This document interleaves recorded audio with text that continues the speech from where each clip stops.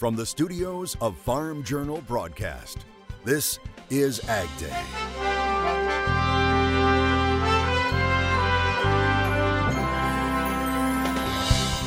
Making the switch to farming. This was definitely something that he loved. We catch up with a North Dakota sunflower producer who's carrying on a family tradition. A stunning health update from the head of the House Ag Committee. Hear about his plans for the future. As concerns grow over the future of a program many farmers have come to rely on. So we're doing our best to make sure that we're getting that where it's going to have the best impact. Why some are raising red flags right now on AgDay. AgDay, presented by Pioneer. What's next happens when experience meets expertise. Pioneer. What's next happens here. Good morning, I'm Clinton Griffiths. It's a program many farmers have come to rely on in times of crisis. We're talking about the Emergency Relief Program, or ERP. And now a group of lawmakers urging USDA to make changes, saying American producers have experienced significant losses and they're concerned about the change to the program for losses that happened in 2022. Michelle Rook talked to the head of the Farm Service Agency about the new ERP program. And Michelle, it all comes down to money. Right, Clinton. FSA Administrator Zach Ducheneau told me after farmer complains they have been trying to take the lessons they learned from delivering the 2021 program to make ERP better, but also to best utilize the limited dollars that Congress has given them. In developing the program, USDA's Farm Service Agency is trying to stretch the budgeted dollars with ERP and ELRP 2022 because the indemnified losses far outweigh the dollars allocated for the program. When we were doing our work to ascertain what the proposed need would be, we set that estimate at about $10 billion. We were able to get $3.7 billion from our friends on the Hill to deliver this program. So we're doing our best to make sure that we're getting that where it's going to have the best impact. As a result, he says they're using a progressive payment model, which is being criticized by lawmakers who believe it will hinder those who suffered the most significant losses from receiving sufficient assistance.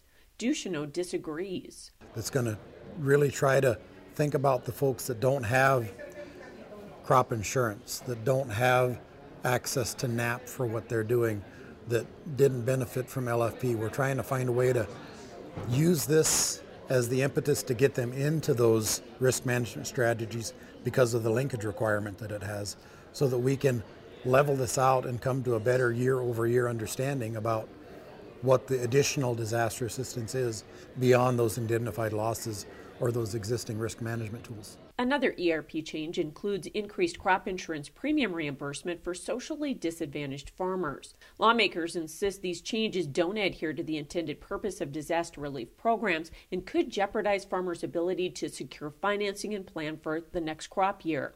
They want USDA to address crop losses without unauthorized pay limits or preferences and return to the Phase 1 methodology.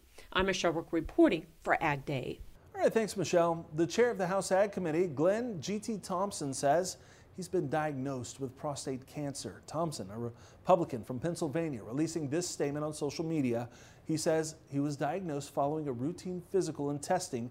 The 64-year-old says he plans to continue representing the people of his district while tackling this head-on.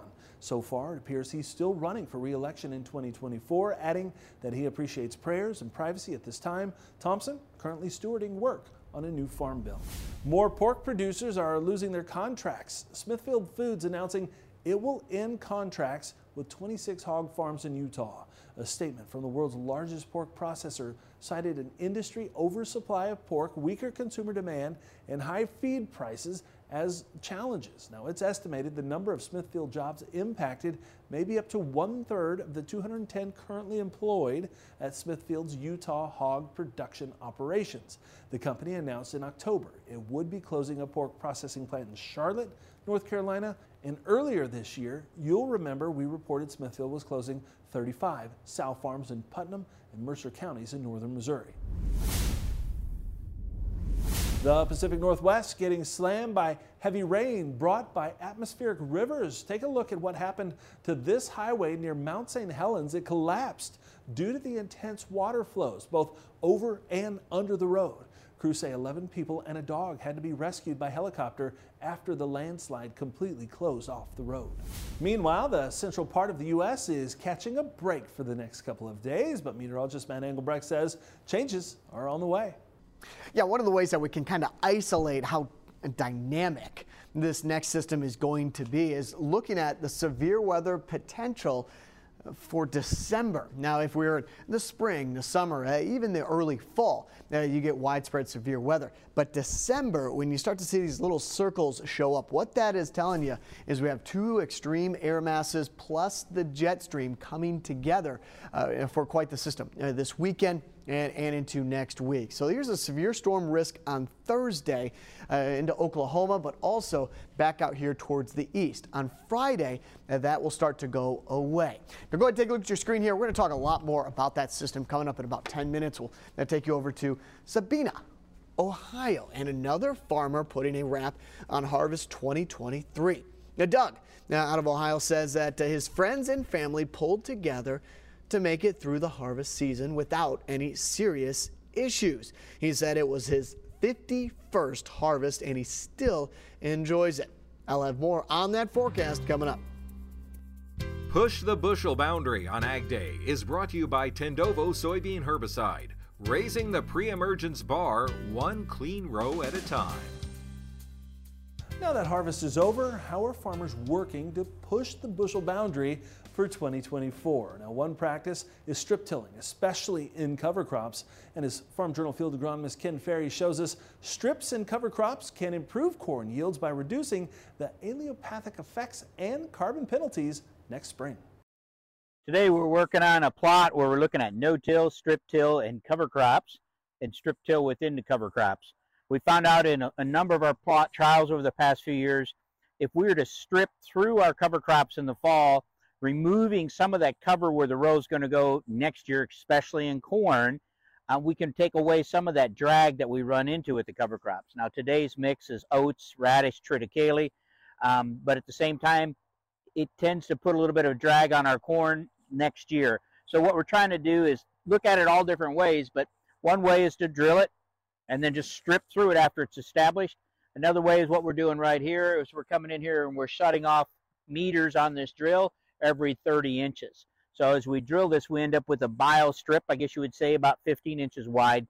That'll give us a landing spot for next year's crop. So after this cover crop comes up, again, a solid seeded mat, and we've got triticale, oats, and radish in here. We can plant right into that next spring.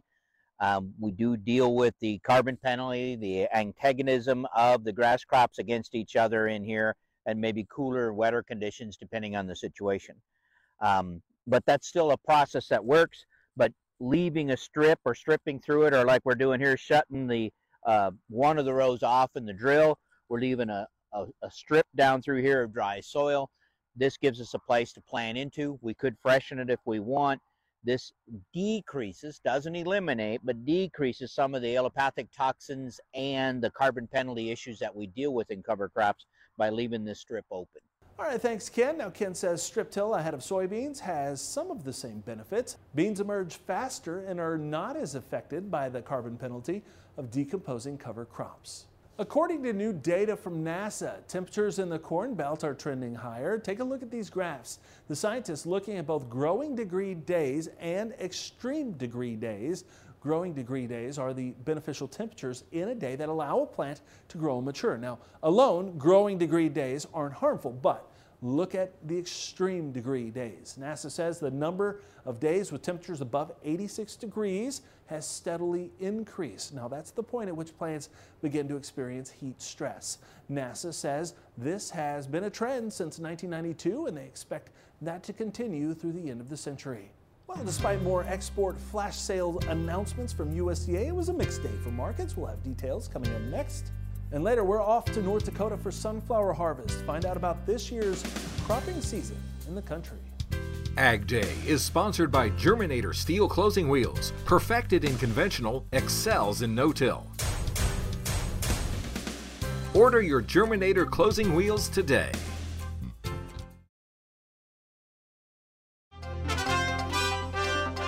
China was back buying midweek with USDA announcing another flash sale of SRW and some soybeans. And the wheat sale pressed futures higher for a 7th straight session. Michelle Rook is back with more in Markets Now. Wednesday's market closes were mostly lower. Mark Schultz with North Star Commodity joining us. We kind of had a risk-off day on Wednesday, Mark. How much of that was tied to the implosion in crude oil? Well, I think for the most part, that's what started the slide to the downside. And overall, it just found a harder situation in all of the commodities in general to get any type of traction. The day before, we had at least a market moving up, and now we've just seen the washout take place. So it started, I think, with the energy, and then it just kind of followed suit. And as the day progressed, the beans started to slip, and then eventually we saw the corn and the wheat market also, after pretty good gains, take a tumble there as well.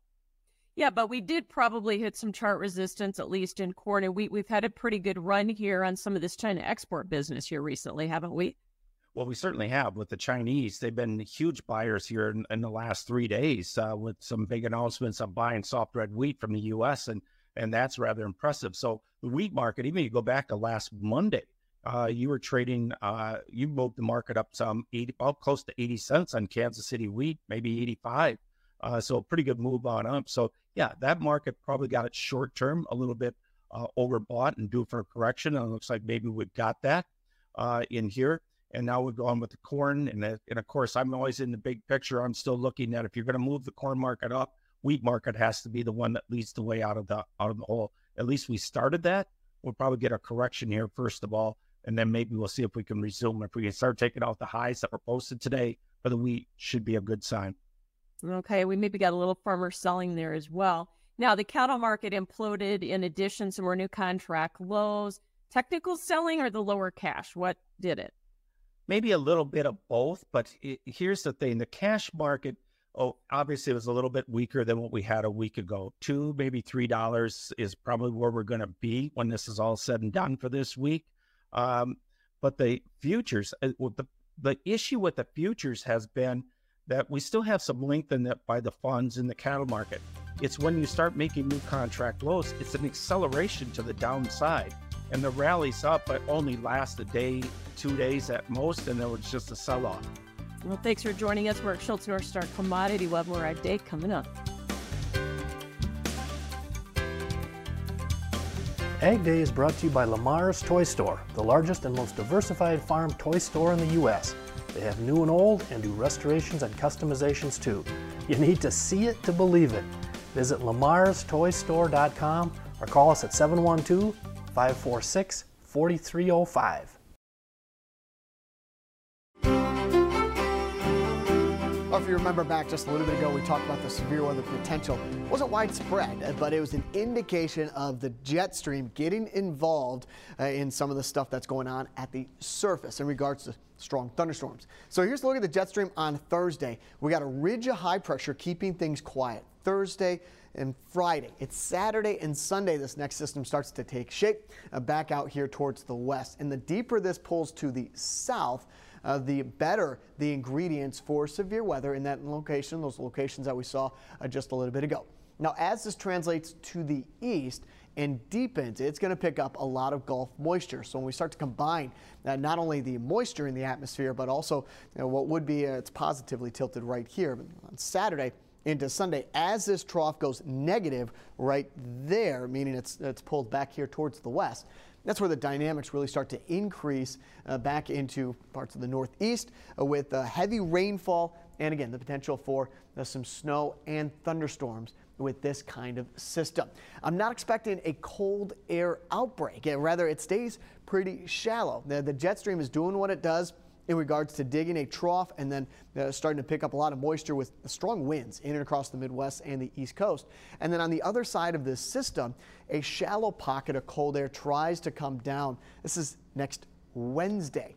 Now, as we get into Thursday and Friday of next week, another ridge starts to take shape. So the pattern is going to repeat itself in that we're going to get back into above average high temperatures by next Thursday and Friday with this pocket of cold air starting to move out. That's nearly 90 seconds just on the jet stream. A snowfall estimate. This is something else that we're going to be tracking very closely. So there's going to be some showers, but also some snow crossing parts of the Midwest back up into Minnesota. The cold air just is not there for widespread snow. That's mainly going to be isolated to parts of Canada. Let's go up to Idaho, McCall. PM rain, a high around 48, low of 32. Kelso, Washington, near the Oregon border, lots of rain the last couple of days, 46 degrees. And Highgate in Vermont, sunny skies. Theft. An Iowa cattle farmer has pleaded guilty to livestock theft along with committing fraud during the pandemic. The U.S. Attorney's Office for the Northern District of Iowa releasing information on a case involving 53-year-old Michael Budikofer of Monona. They say he operated an unlicensed custom cattle operation known as Fawn Hollow. They say he would sell the cattle primarily to a Wisconsin slaughterhouse, but wasn't registered with USDA as a dealer. They allege he also didn't own the cattle he sold, but kept the money for himself instead of giving it to his investors. Officials say it doesn't end there. They add, in 2020, he also defrauded USDA of more than $200,000 in emergency assistance money set aside for livestock producers during the pandemic. And officials say he also received over $1.5 million from the Small Business Administration during the pandemic. But instead of spending the money on his operation, as he agreed to do, he spent it on an attorney in a Chapter 11 bankruptcy filing. They say he also recruited H-2A workers from South Africa under false pretenses, and then at a detention hearing, it's alleged he attempted to tamper with a grand jury and trial witnesses. Budikofer faces a maximum sentence of 30 years in prison and a $750,000 fine. In South Dakota, sheriffs are looking for information about approximately 200 head of cattle that are believed to be missing. The Bennett County Sheriff's Office posting this image of the brand that's missing. Rancher Paul Schultes reports they are missing from a herd that was on about 10,000 acres of pasture near Martin. He's offering a $10,000 reward that leads to the livestock being returned within 2 weeks. Now, he told one local news station he won't press charges if they're returned during that time. Well, you know, cattle, they're not the only crop growing in the Dakotas. Up next, we'll visit a sunflower farm as harvest wraps up for another season in the country. Hey, and don't forget to register for the Case IH Holiday Giveaway. Each lucky winner will get a Case IH prize pack full of great gifts. We'll announce the winners just before Christmas here on AgDay. Then, the grand prize winner will be announced just before the holiday on U.S. Farm Report. They'll win a Farmall seed pedal tractor. To enter, head to the website on your screen, caseihholidaygiveaway.com.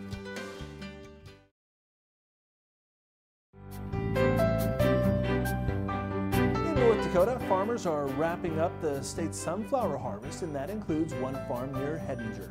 Like many North Dakota farms, the operation is a family affair, but as KFYR's Jody Kurzman tells us, there's something extra special about this family farm. Definitely a lot more calming. Grant Miller never expected to be here in this combine. This is Mitch's combine. Mitch is his younger brother. He passed away unexpectedly in 2021. Farming was Mitch's passion. This was definitely something that he loved. While Mitch farmed, Grant was running his own business, Flickertail Construction. I was framing houses in Bismarck. When Mitch passed away, Grant switched out his construction hat for his farmer hat. Right now, he's working to get this year's sunflower crop harvested. It's pretty good yield this year. For being a little later in the year, these are doing really well. Here, Grant feels his brother's presence. It's emotional. Grant has settled into a routine here on the farm, working beside his dad. I think it's a good life. It's a good, noble thing to continue. A life Grant has documented on Instagram. 'Twas the night before harvest. Under the handle, The Framing Farmer. Right now, it's just a lot of fun. Grant says maybe one day he'll make this page more educational and use it to teach the world about farming and ranching. A message he knows his brother would appreciate. Near Hettinger and Jody Kurzman, reporting for your news leader. All right, our thanks to Jody Kurtzman and KFYR for sharing that story with us. And that's all the time we have this morning.